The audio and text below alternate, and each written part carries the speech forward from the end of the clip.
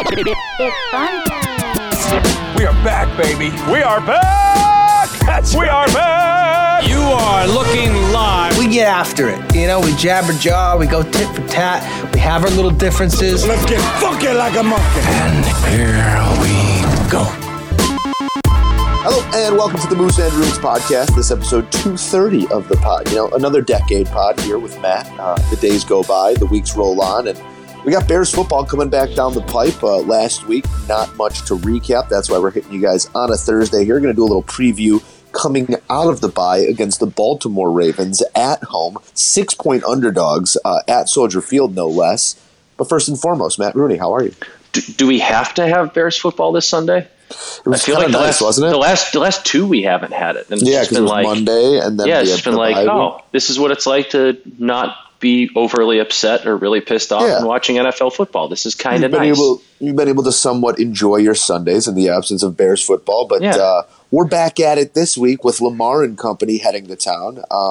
Great. Can't wait for that one. Yeah, but you know, the thing is if there's a team right now, I mean, there's probably a few of them, but if there's a team right now to me that are scariest in name brand and not necessarily in execution, the Baltimore Ravens rank pretty highly on that list for me. Yeah, they've had some great wins.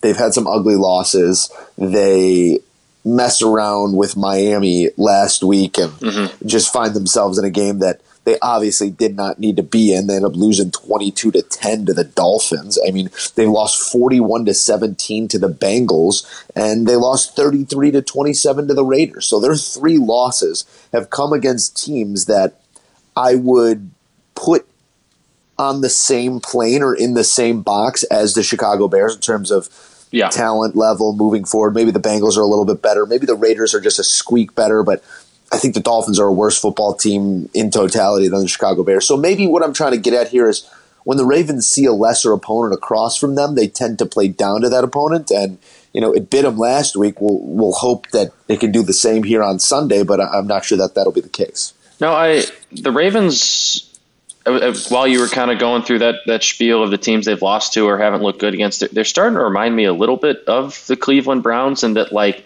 you don't really know what you're going to get from them every week, and it kind of seems to be a trend in that division now. I'm not sure that division is – obviously it's good. It's deep. All four teams can beat you on any day, but you can beat all four teams on any given day. I know it's a good division. I'm not sure how good all of the teams in it are, though, because the consistency just doesn't seem to be there.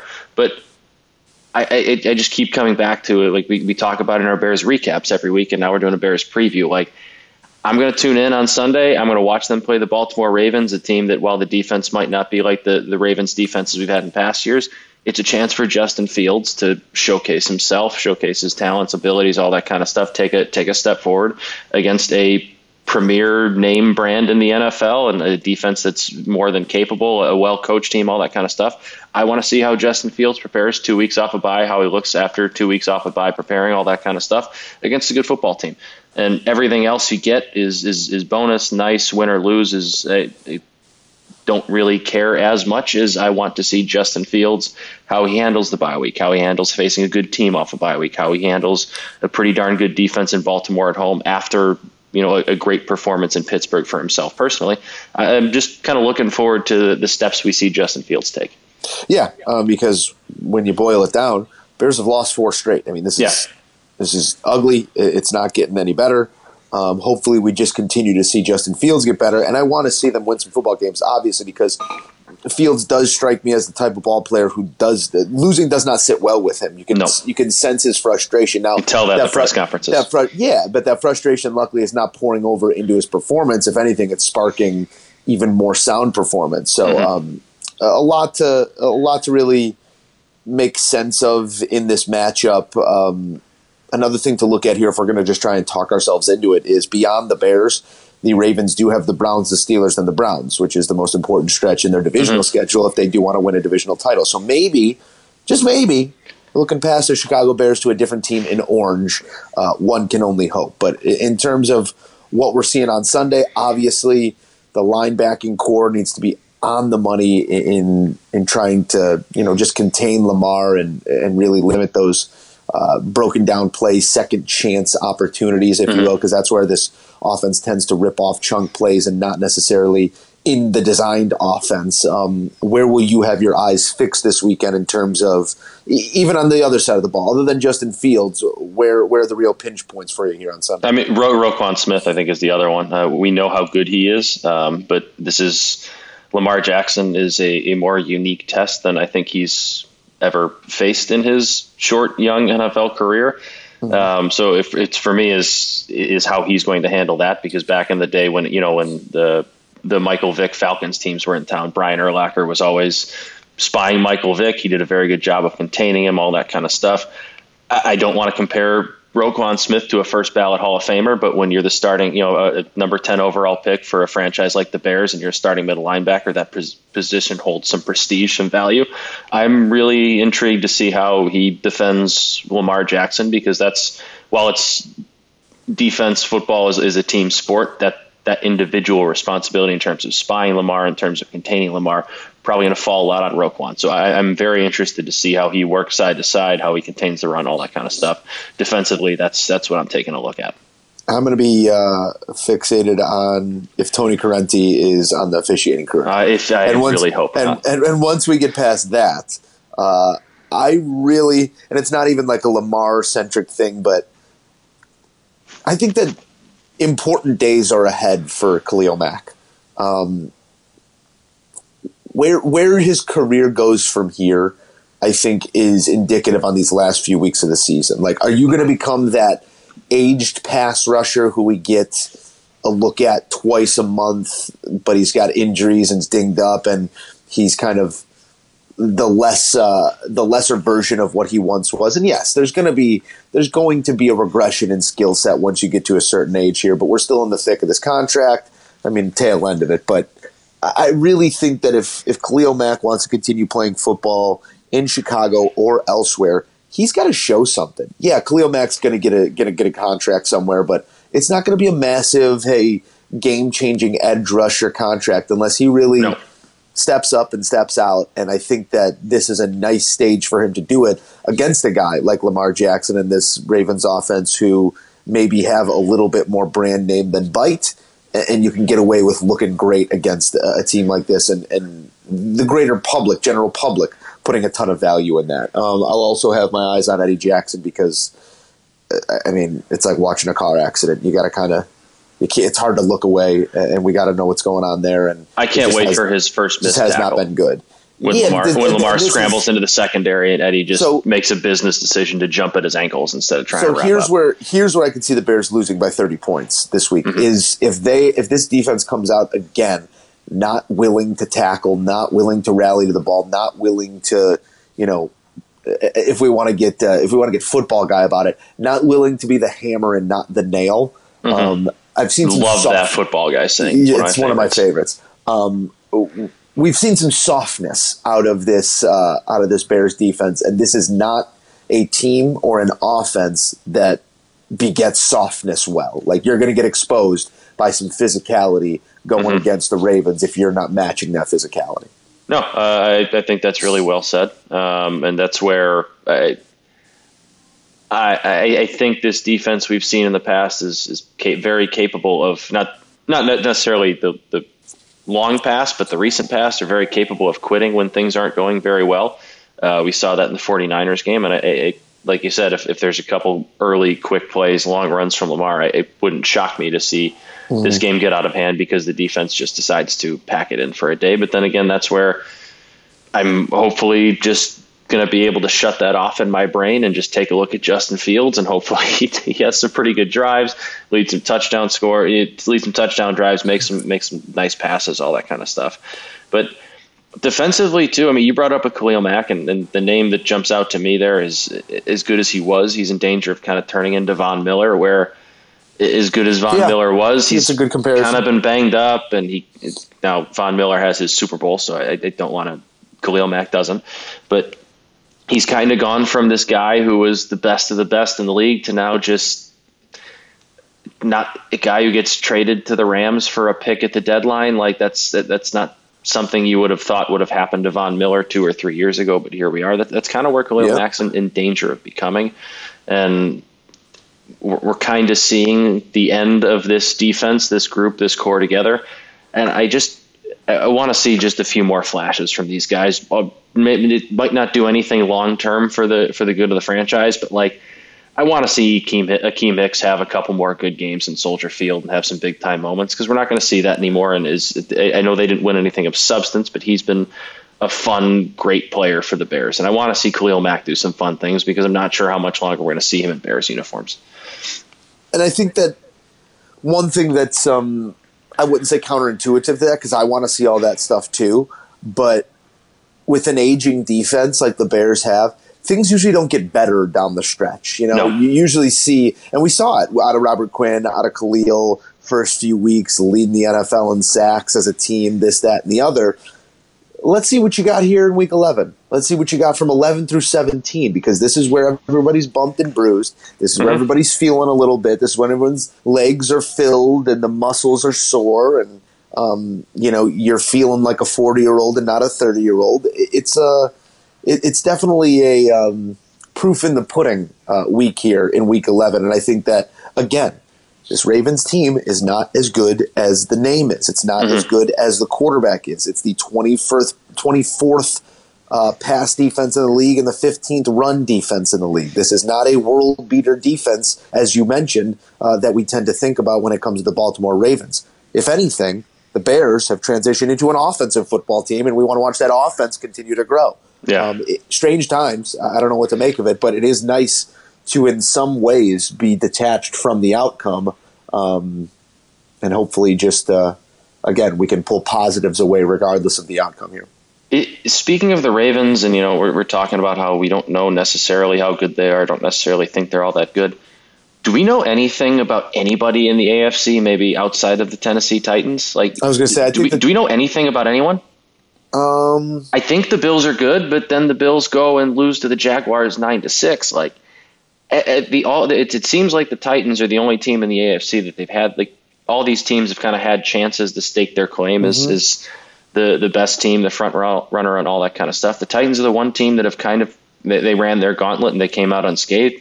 Everyone else has kind of had their chance, and the Patriots are starting to get better. They're playing better football, and they're starting to look like a world beater and a contender in that division. But like, they're still 6-4. They started out slow. Like, is anyone really that good outside of the Titans?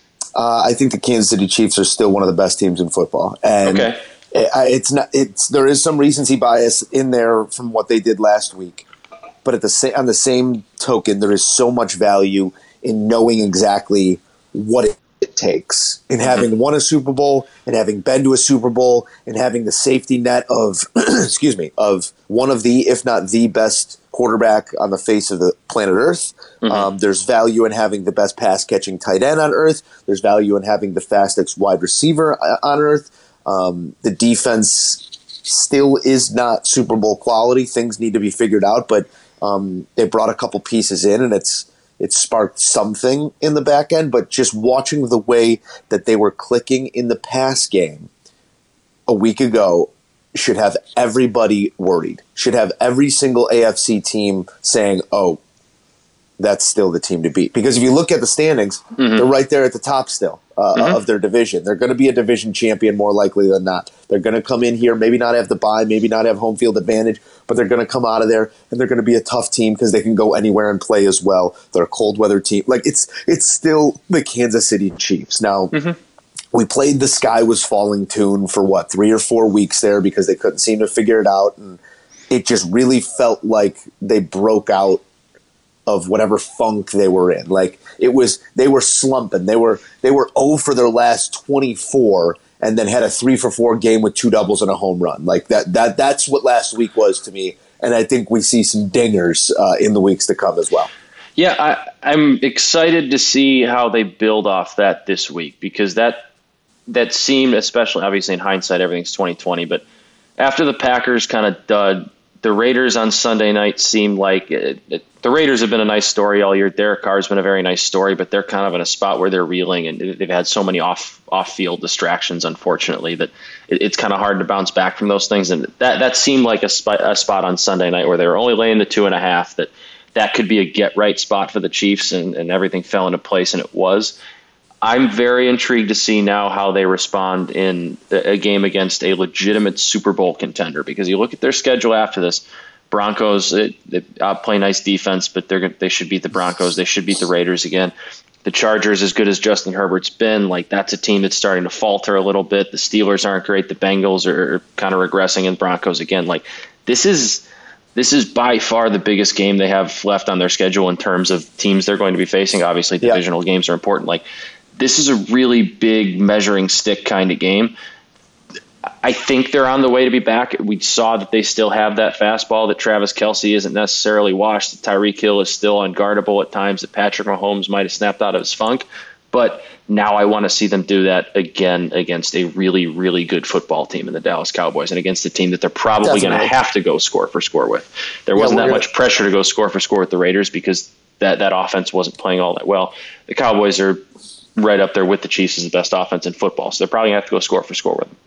Yeah, I think we learn a lot more about the Chiefs, excuse me, in this coming week. But in just answering your question of who's good in the AFC, I think the main thing that Kansas City has on their side above anybody else, and it kind of goes hand in hand with that having been there, having done it thought process, is when you get to the playoffs, and I don't care if they snuck in with 9 wins or whatever the situation was, you do not want to play the Kansas City Chiefs in the playoffs. If you were the Tennessee Titans and you could pick any opponent in the AFC Championship game, and let's say it came down to, do you want to play the Bills or do you want to play the Chiefs?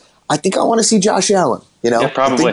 I think that's who I want to bring to town rather than Pat Mahomes. So there is that air of, regardless of a little bit of underperformance this year, these are still those dudes. So I'd still be very wary of the Chiefs in the AFC. And it's sort of an interesting situation because the AFC is wide open because who do we know is good? And then the NFC is kind of wide open because everybody's kind of good. I think that it's two completely different scenarios. And I think that the road through the NFC is going to be a little bit tougher. That's why, if you like blind future bets on the Super Bowl, I think you can get some plus money on the AFC right now, and I'd play that because the NFC might just poach itself through the playoffs, and then you might have a fresh Titans team or a fresh Chiefs team waiting for LA or waiting for, I don't know, do I dare say it, Green Bay, waiting for a team that may have had gone through the thick of it, The boogeyman Tom Brady's still going to be waiting there, if you ask me. I still think the Bucs somehow figure it out. Okay, I would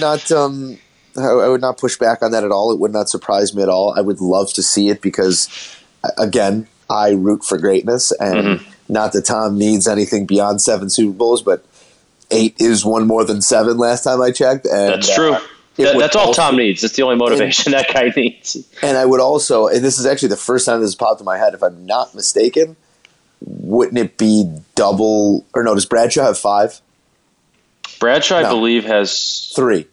Bradshaw had 3. Montana has 4. He would double up Montana. It would be double the next closest quarterback in Super Bowl wins, which would be unbelievable. Tom wants to get 1 for every finger. He wants to. Guy wants double digits. But you brought up who's to stop him? It's probably going to come down to the Bucs and the Packers again. I think we're probably going to see them in Lambeau. But you talked about, when we were listing off teams, who's going to be that NFC team waiting for them. People keep wanting to crown the Rams, and the Rams keep adding these players like a Von Miller, like an OBJ.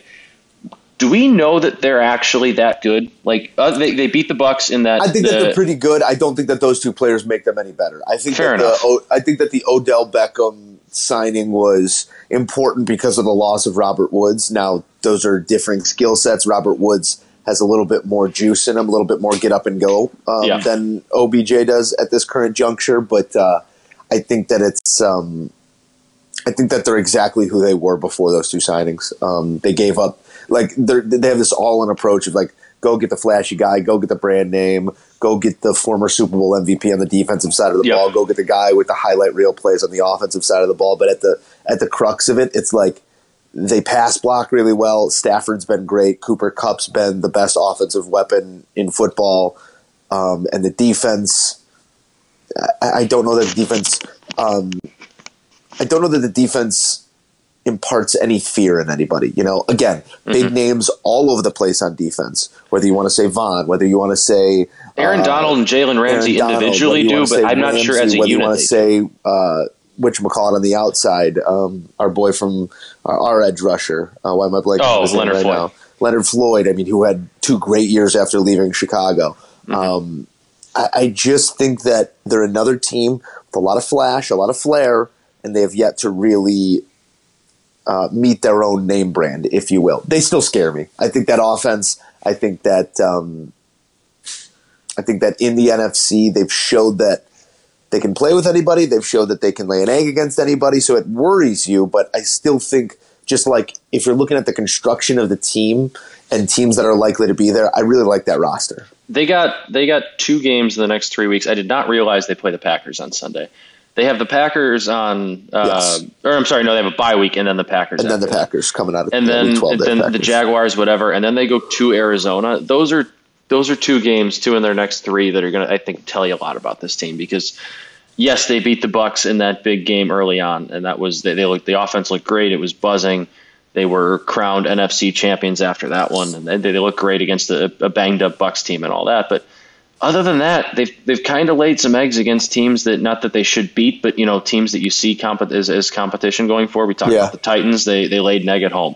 They played the Cardinals at home early on. They got boat raced. They lost by 17 at home. They have a 49ers matchup against a reeling team and a quarterback who doesn't really know who he is, a head coach who's struggling. They go out and get spanked on national television. I'm still waiting for them to step up again in another big moment. They did it early on in the year, but we need to start seeing that down the stretch for me to really buy into them as a Super Bowl team. And I haven't seen that since week 3, and we're in week 11 here. They're beating the teams they should beat, but they're kind of laying eggs against some stiffer competition. All right, so with 10 weeks in the can, Matt, let's revisit some preseason picks here. I believe my Super Bowl pick was the Tennessee Titans versus the Los Angeles Rams, if I'm not mistaken. We both had Bills and Bucks. Bills Bucks? I had Bills Bucks. I had Titans Bucks. I know that's right. Titans. No, yeah, I think you and I both had the same NFC Championship game. We both had the 49ers going there. That's not going to happen. Tough luck. But we still have the Bucks, and then we had. I think Titans, I had Chiefs Bucks, Bills. You had Titans Bills. Which I will at this point, why transition off of that? I'm staying with my pick. 10 weeks in the can. What do you like? I'm gonna stick with where I'm at. I still think like I've said 2 million times on this podcast, and you've said the same thing. I'm not going to bet against Tom Brady. I'm very comfortable betting on Tom Brady to get to the Super Bowl because he's done it so many times in the past. And I know the Packers have the defense this year, but I'll believe that they're going to beat the Bucs in the playoffs when I see it. AFC is so wide open that I'm going to stick with the Bills because I love the Titans. I know they're playing really well. I just don't fully buy into that defense yet, and it's just maybe it's a mental block for me, a mental hurdle, but I just can't get my head around seeing Ryan Tannehill being a Super Bowl quarterback. I could be wrong. I probably am wrong. I know he's gotten a lot better since he's been there, all that kind of stuff, but I need to see him do it before my brain can officially process it and accept it as something that's going to happen. That's not hard for me to process your lack of being able to process. Yeah, that makes any sense. We're a processing podcast. That's it. We're in the process of processing. There we go. We do have some other things to get to here, Matt. Week 11 going to be a whole bundle of fun. We'll have your breakdown on the other side. Hit you with a Tuesday or a Wednesday pod next week, wrapping up what we saw from the Bears and across the NFL. But Major League Baseball has popped back into the news feed a little bit here. It was awards week. Managers of the Year were handed out. Cy Youngs were handed out. I believe we will find out MVPs here on Thursday night. But more importantly, the free agency wheel starting to spin. You see Verlander inking a deal to stay in Houston. You see a couple guys on the move. Talk to me about targets on the south side, and I mean, we could talk north side as well, but in terms of the White Sox and them being a true being truly in the conversation on some big arms, where should we really be focusing our energy right now? I don't necessarily know. I thought Verlander was the name that made a whole lot of sense with where the Sox were and the types of pitchers they like to pay. But if they were in on Verlander and were interested in that, I have no reason to believe that they won't be interested in a Max Scherzer, because I think Max Scherzer is going to get more than 1 year, but Max Scherzer is not a guy that's going to command a 5-year deal. It's probably going to be a 2 or 3 year deal for a whole lot of money. And as much as Reinsdorf doesn't like to spend long term, he's shown he's not necessarily afraid to spend money in the short term. Yep. The other name you keep seeing popping up is Marcus Semien, and that's we're talking about AL MVP. He's not going to win that, but he's an AL MVP finalist. I don't want to say he came out of nowhere for Toronto this year, but he had after being a solid second baseman, he had a breakout. Yeah, he had a breakout year, and those are the guys that scare you sometimes to sign. But he's also probably not a guy. Believe he's already 31, 32. Like, he's not going to be this guy that's going to command an 8-year deal. So you might be able to get him not on the cheap, but not a guy that you necessarily have to mortgage the future for. Yep. I don't know. In terms of pitching, like, I don't know if it's in the trade market. I don't know if it's throwing whatever you can at Max Scherzer. I'm looking at a list right now of free agent pitchers right now. Robbie Ray, who did just win the AL Cy Young Award, was on a 1-year prove-it deal as well. I'm afraid of paying him because he's been bad in the past, and last year just kind of came out of nowhere in the second half. I don't want to pay him. Scherzer at 37 years old, there's your worry. But, I mean, beyond that, he was 15-4 with a 2.46 ERA and a whip sub 0.9. So I have always been a Marcus Stroman believer. I have always been a Marcus Stroman supporter. I like Marcus. I think he fits in with this clubhouse very well, too. Yeah, he's got the brash, he's got the bravado, he's got the swagger that I think, like, you put him and Tim Anderson in a room together, or you put him and Eloy in a room together, you put him and Abreu in a room together, and, like, you're going to get some fireworks. And I hope they're good fireworks. And I don't think that – I think that Marcus Stroman sometimes gets a bad rap just because he is at the mercy of the New York media. He is an outspoken individual. He always has been. And if you get Marcus Stroman in line for like 9 wins that they did not convert for him, like the Mets never brought the bats. It used to be he was the tough luck starter. DeGrom comes out there. Yep. It used to be DeGrom comes out there and spins it, and the offense never brings the bats, and they either win 1-0 or lose 1-0. That was Stroman this past season. He was solid. I would love to see him on the south side. I don't think he's gonna end up. I'm with you. I would love Marcus Stroman. I think that'd be a perfect fit. Guy, I don't think he's gonna leave, but boy, would he look good and be a nice mentor guy on the staff. Is Clayton Kershaw. Like, he's a free agent. The Dodgers have money to spend. It might be. I think it's over. I don't think it's over. I don't think he. I think his days as an ace are over. But I think his days as a guy that's gonna pitch half a season, that you're going to just basically want to be healthy for the postseason. Like, his last inning, I believe, was July 6th, and then just had a sore forearm for the rest of the year. Fair enough. You're paying for a bag of trash with a bunch of awards in it. Like, that's I'm sorry to put it that way, because I know what you're. Yeah, I've loved watching what he did. I'm so happy that he got his championship, but I think it's over. I think that wherever he goes, whatever he does, if they re-sign him, you're not going to get more than, I don't know, 10, 15 starts out of him next year. Yeah, maybe you're right. Maybe that's wishful thinking. Maybe it's the optimist in my head when you look at types of these guys. But that just, a guy like that seems like a good fit for this rotation now that, a guy that knows how to win, because he does have that title and all that stuff. But yeah, you're probably right. You're looking at a guy that's going to throw, I don't know, probably 100 innings for you this year. So you probably wishful thinking on my part. But we've said it before. I've said it multiple times since the season ends. And a lot of teams are saying this, but go get Max Scherzer. He's perfect for the rotation. And now I know the Sox probably want to add a lefty starter because you don't know what you're getting out of Dallas Keuchel next year, but Max Scherzer is just the guy. That's the guy. Yeah. That's the perfect fit for this rotation. Verlander was also a good one. Verlander got $25 million and wanted to stay in Houston. There's not much you can do about that. Go get the guy. Then Syndergaard signs with the Angels, so he's shipping from coast to coast. Some buzz around Baez, maybe heading to Boston, and that's just fun to say. Buzz around Baez in Boston. I think he stays with the Mets. Me too. I think the Mets give him a king's ransom, and it's just he's going to hit 210 and hit 35 home runs. He's going to be who he is. He's going to have some highlights of when he does cool tags and stuff. He's going to hit some bombs, but he'll hit 220. It almost sounded like a foregone conclusion that Carlos Correa was going to be a New York Yankee, and then he comes out on a podcast and completely just napalms Derek Jeter and says he deserved none of his Gold Gloves. Mm-hmm. So I don't know if he's that's like sometimes you like New Yorkers like fuck you means I love you, like hey fuck you, like it might have been like one of those like my guy, like I don't know.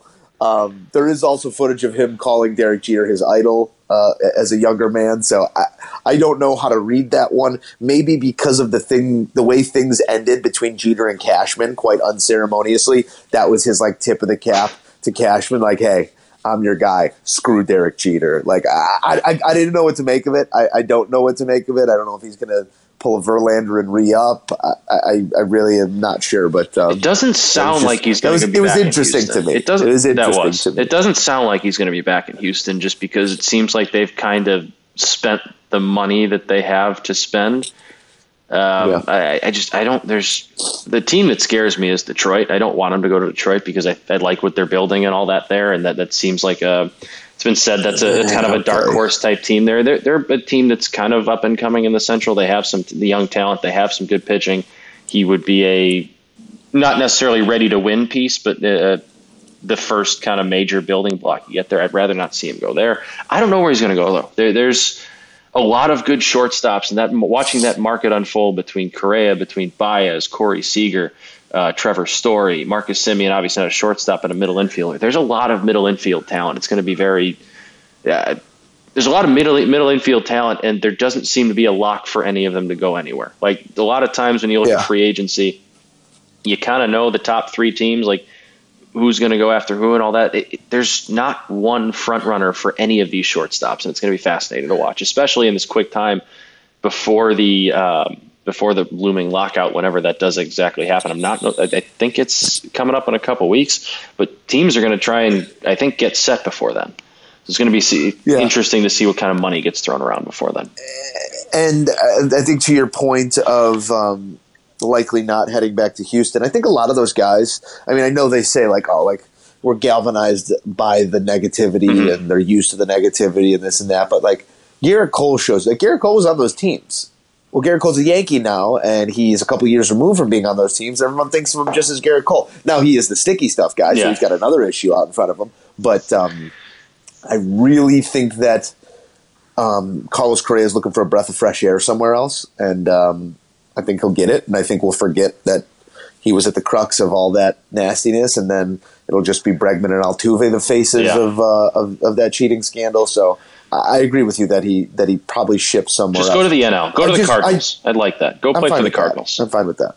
It just jogged my memory on Verlander too. I don't think I think that's empty money because he was a sticky stuff guy and he was gone before this whole mandate. So I think we see like a flat Verlander come out trying to figure it out, just like there was that period of the remainder of the season where Garrett Cole struggled to figure things out without that spin rate zip in there at 1,600, whatever it was. But I digress. Yeah, Verlander got a lot of money, and he's been very good in the past, but he hasn't really had to – he was out all of last year. He hasn't had to throw without the sticky stuff, and he is, in my opinion, along with Garrett Cole, and it's funny this keeps coming back to Houston, but he's kind of the face of the – what's going on in the water over there, like sticky stuff movement with the pitchers, because he was dead in the water with Detroit. He got traded for a bag of baseballs. Like he was a waiver, I believe he's a waiver deal to the Astros from the Tigers. He was kind of a dead in the water guy. ERA was close to 5, And then he just comes to Houston, and he automatically he's found himself, and he's the best pitcher. He's winning Cy Youngs at age 37. I'm intrigued to see what he looks like without spider tack, without sticky stuff, because I think he's a guy that was absolutely using it. Well, let's take the talk to the hardwood for a moment to talk about the 10-5 Chicago Bulls. Coming off another nice week. They are behind only the Nets and, of course, the Wizards in the Eastern Conference standings right now. Like everybody predicted, the Washington Wizards. And just as everyone predicted, DeMar DeRozan looks like a possible MVP candidate, scoring He's good, 28 man. a night or whatever it is right now. And I'm going to ask you a question, but then I'm going to answer it first. What's impressed you most about this? What's impressed you most about this Bulls team? Because for me, it's been the selflessness. It's been I think it's the perfect chemistry, and it goes against everything we've been taught over the last decade in the NBA, that you need a star, 2 stars, if you're lucky, 3 stars, and then they score 90% of the buckets, and everybody else kind of just fills in the gaps, and hopefully you have some defensive stoppers, this and that. This is a team where, like, everybody possesses a skill set that works with the other guy's skill set. It's like long guards. Yes, they are a little bit undersized in a couple matchups out there, but like LaVine is just enjoying playing with other talent. DeMar's got this chip on his shoulder that people have written him off, and he's playing some fantastic basketball. You've got Caruso playing great on the defensive end. You've got it's just like everybody's pitching in 15 and 10. And they're winning ball games, and it's a lot of fun. And maybe the most selfless of everybody has been Vooch and his willingness to just like go inside and play a messy game rather than have the offense run through him, how it did in Orlando. Like they're just a fun team to watch because they're just that. They're a team. I'm impressed with Vooch's selflessness. I still think down the stretch, and obviously it's still very early on in the year, still think we're going to need to see a little bit more from him than I think it's 14 and 6 that he's putting up. They are going to need to see a little bit more from him. He's got to be a little bit better. Not that he's been bad, but they're going to need a little bit more production from him on the offensive end. You kind of hit it though. Like what I've been most impressed with, Lonzo fits right within that framework too of just another guy doing what he's asked to do. Yeah, Alonzo's been everything you could have hoped he would be. He's hitting threes. Yeah. Something. I mean, I believe he's shooting close to 40% from 3 this year. Not taking a ton of them, but he's hitting them when he's got them. He's been everything you've needed him to be when you've needed. He's playing good defense. He's being a distributor. He's hitting shots when he has to. But I think you hit on it when you said LaVine is happy playing with good players for the first time. The selflessness, I think, kind of stems back to that because I think he's so used to being the guy on a terrible team that now he's on a good team. And what fun is that? I don't think he minds having all these good players and sharing the ball because he's winning. And it's just something that, unfortunately for him in his NBA career, he hasn't had the chance to do. And I think he's happy winning. And those two guys have had. There were, early on in the year when they signed him, all that, only one ball and who's going to want to be the guy. They don't care who the guy is. When LaVine's knocking down threes, DeRozan's happy. When they're working it inside out and the mid-range jumper's there for DeRozan, great, that's awesome. Some nights are going to be the nights where DeRozan puts up 25 shots.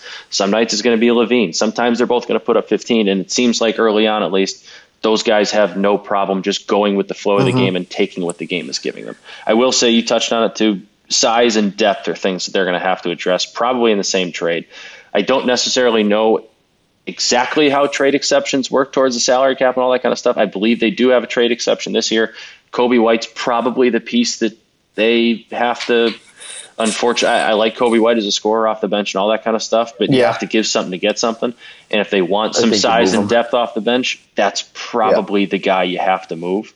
The way that Io has come out and shot the ball too gives you another guard there and makes it a little bit. It's nothing against Kobe White. I like him as a player. No. I think he's going to have a nice long career in this league as a scorer off the bench. It's also nice to have a trade piece when you have needs inside. Yeah, and that's what they need. Not that Tony Bradley's held his own, but he's kind of more the guy that needs to be off the bench. And him and Vooch are both centers. I think you need kind of more like a swing big man that can come off the bench, play defense, all that kind of stuff. And Kobe White's just unfortunately the guy that probably gets moved for that. Yeah.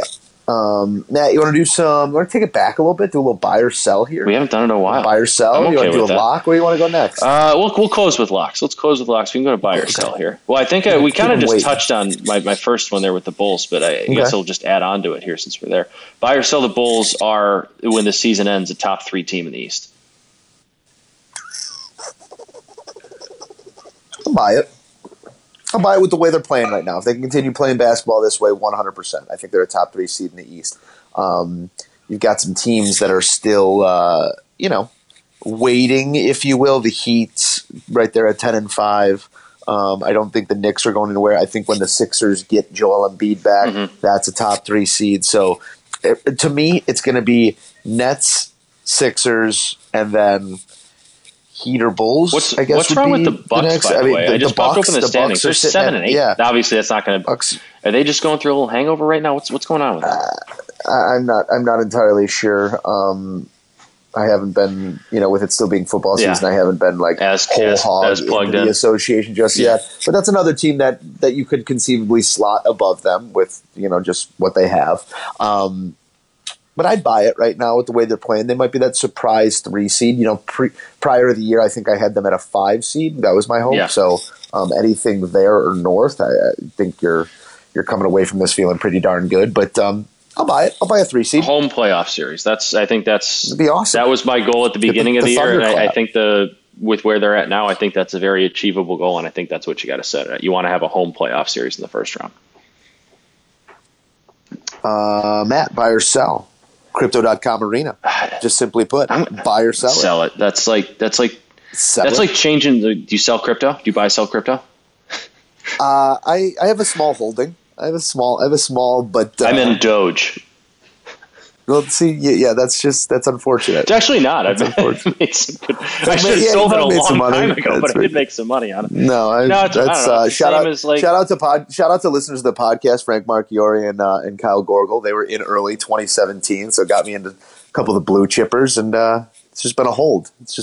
This is that's talking crypto here on the Moose and Nerds podcast. Hey, but we wouldn't be to your point, anything it doesn't crypto.com, fries.com, anything that has the namer of .com on it, it's a no-go. Also, it's just you can't have it. For me, it's similar to when Sears Tower became the Willis Tower. Like, it's always going to be Staples. It's Staples Center. That's where the Lakers play. It's the Staples Center. It's never going to that's a legendary kind of name for me, and that's but we always say that like Staples Center obviously is legendary beyond.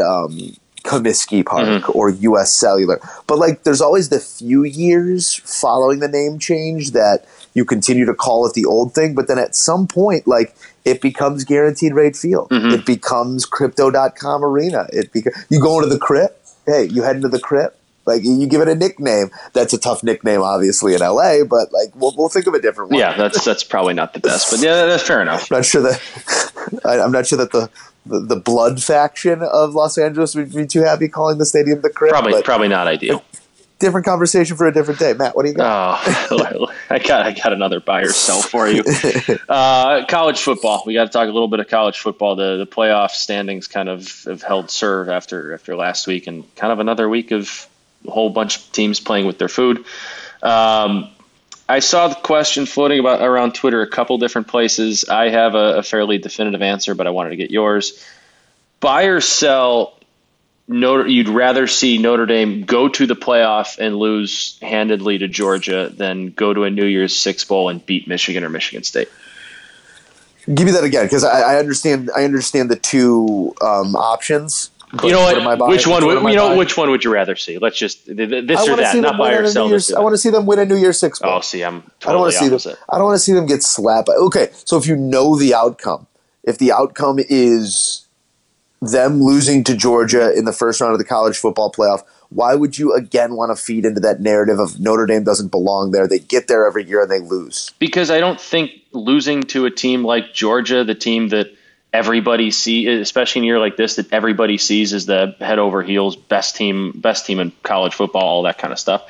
I don't think that really harms your program all that much. And if you look at the recruiting rankings, losing in the playoff has not harmed them at all. It's their recruiting rankings next year. I think they have the number 3 recruiting class in 2023. They're a top 5. So like recruiting has benefited from going to the playoff, whether or not they've actually won.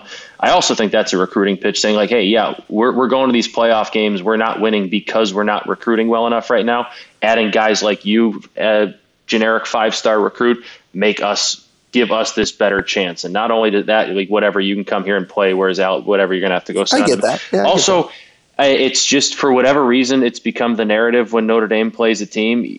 I don't think Michigan or Michigan State are that great this year. I think Michigan has a very good defensive line. I don't love what they do offensively. I don't think they're all that great. I think other than their front 7 defensively, I think they're kind of overrated because I think everybody in college football is a little bit overrated. If Notre Dame goes to a New Year's Six Bowl and they lose to Michigan or they lose to Michigan State, then it doesn't look good because you just lost the New Year's Six Bowl and you didn't even make the playoff. If you go and beat them, the narrative doesn't then become, oh, well, Notre Dame was better than we thought. The narrative then becomes, well, Michigan and Michigan State were overrated like we thought they might be. Going to the Fiesta Bowl and beating Michigan State 31-21 with Kenneth Walker not playing and Kyle Hamilton not playing and all that, it doesn't do anything for your program. That win isn't getting whoever the big 5-star recruit linebacker you want next year into your program. Going to a playoff and losing to Georgia actually might. It might. That's a good point, but I think it speaks to the larger state of college football right now in the sense that it's not the everything's devalued beyond the playoff. Like everything, even we're talking about a New Year's Six Bowl that used to be a big thing for a program. It really isn't. It really isn't. No, I agree. It definitely used to be. Now, if you're asking me the reality of those two situations, a lot's got to happen for Notre Dame. Oh, absolutely. It's still a long shot. You need teams to lose. But I guess my thinking or whatever in that regard is if there's a year where teams in front of them might start dropping, I think it might be this one just because I don't think anyone's really that good. Oregon's got 2 games against Utah. Oregon's number 3 in the country. They're 9-1. They're 3.5-point dogs at Utah this week. Ohio State has the offense, but their defense isn't great, and we see them kind of – you don't know what team you're getting there every week. Cincinnati has played with their food. I know I keep using that phrase. They've played with their food the last few weeks, and they got games against Houston and SMU coming up, and those are 2 offenses that can really score. I'm interested to see what they do. Like Oklahoma State and Oklahoma are going to play each other probably twice. Like there's some teams that are going to drop in front of them that are going to lose in front of them, and that there's obviously some work that needs to be done, but there's a lot that is going to sort itself out. So I'm not saying it's going to happen. I'm not saying I think it's going to happen. It's just like it's a possible scenario right now that if given the 2, I would rather get a chance in a playoff and lose to the best team in the country than beat Michigan or Michigan State, on a – I think there's also value to ending – I think there's also value to ending the season on the win and creating some momentum in the offseason. But we'll see. Matt, buy or sell? Darren Williams fighting Frank Gore. Sure. I love it. I gave you Crypto.com Arena. You thought is that fight in Crypto.com Arena? Because that's where it should be. I don't think so, but perhaps we could have them. That should be the first event held in once it switches names. Crypto.com that should be Arena. The first event, and that would be a hell of a trivia question. Why not? I don't know. It's kind of fun. Do you buy or sell the entertainment value? Sure. It's unfortunate that that's kind of what boxing's starting to turn into a little bit. Not overall, but that's become an aspect of boxing. But why not? Sure. I would love to see I would guess Frank Gore is probably in better shape because he's most recently been in a professional sport. Darren's much taller, though. He's got the reach. He's got the reach on him. Frank Gore reminds me of kind of like a little Mike Tyson. I don't think you want to let him get in close. Yeah, Frank Gore's on the short list of guys I would just not want to have to ever fight. No, I think I think he might be a maniac and kind of crazy in a ring. But sure, why not? I would love to see how out of shape Darren Williams looks and how. I'll buy that too, but not? I will push back on your point. We did have Canelo Alvarez unify 4 belts the other day, and he's going to go up in a weight class. I saw that. That's intriguing. He's going up in the weight class. We're only a month removed from an amazing heavyweight bout, and there's some others out in front of us. So what's the next one? And then you throw UFC into the mix. I think that the next thing that happens. Well, I think the next thing that happens for him is he sits and waits because He no longer has to fight. He's, 1-0-1 against, or 2-0-1. 2-0-1 against Wilder. 2-0-1 against Wilder, and the fight to make was going to be against Anthony Joshua. Against Joshua, but then Joshua lost to the Russian, so they have to fight again. Lovely. And then Fury probably gets the winner of that, but they're talking about him having a, just a regular title bout, non-unification, with another heavyweight. I forget the name, but he'll probably have one fight before fighting the ultimate winner of the second fight of Joshua and what's the Russian's name? We were talking about it the other day. Regardless of what it is, there's some time before we see the ultimate unification bout at the heavyweight level that we were hoping to see. Gotcha. Well, that was Talking Boxing on the Moose and Runes podcast. Should we? You got to get a little boxing in here. You got to get a little boxing. Should we do some locks and get out of here? Let's hit some locks. We are both sitting at 7-4. I took an L last week, breaking my streak. A lot of people were on that. Like that was. Yeah, I was trying to outthink myself. Yeah. Like, Patriots are overvalued. They're playing a pretty good Browns team that's undervalued, and just never even in that game. Hey, you know what? Sometimes it's better to lose those where you just can write it off early. Like, you know what? Just know. That's done. I was wrong. It's over. You just know. So I dropped to 7-4. You won. Notre Dame. Yeah. Notre Dame was your bet. You improved to 7-4, and you will be taking us where this week, man? I debated going back to the college ranks. Part of me wanted to go Virginia Tech, coming off getting the with the interim head coach, getting the 8 against Miami. I'm not going to go that route, though. I'm going to your Browns. I think the Browns are the team that we've talked about the Baker cycle, and he's good, and then people think he's going to be good, and then he's bad, and then when he's down, he proves people wrong. They're laying 11 at home against the Lions this week. I'm going to take them. I don't think the Lions are good. Jared Goff's banged up. Talking about Tim Boyle taking first team reps. This is the classic Baker Mayfield Browns get right game where they win 31-7. All right, so we're back on the Browns in some way, shape, or form here on the Moose and Runes podcast. I will be taking you to Los Angeles, not for the Rams, but for the Chargers, laying 4.5 at home against Pittsburgh. I just think Pittsburgh is not very good. Yep. I also think that the Chargers have underperformed and that they are pretty good. They need to prove that. They need to, we were ready to call them a contender in the AFC a couple weeks ago, and then they've really just kind of laid an egg since. But 4.5 points, it's one of those middling numbers where, they're obviously more than a field goal better than Pittsburgh. Are they 4.5 points better? I don't love the hook. Maybe buy it down, but it doesn't scare me away when you're talking about a Pittsburgh team that's likely not going to have Ben Roethlisberger. TJ Watt's got his own nicks and bumps right now. I just think that they're separated by more than 4.5 points in my eyes. I like it. Let's both get to 8-4. How about that? All right, those are your locks of the week here on the Moose and Runes podcast, episode 230.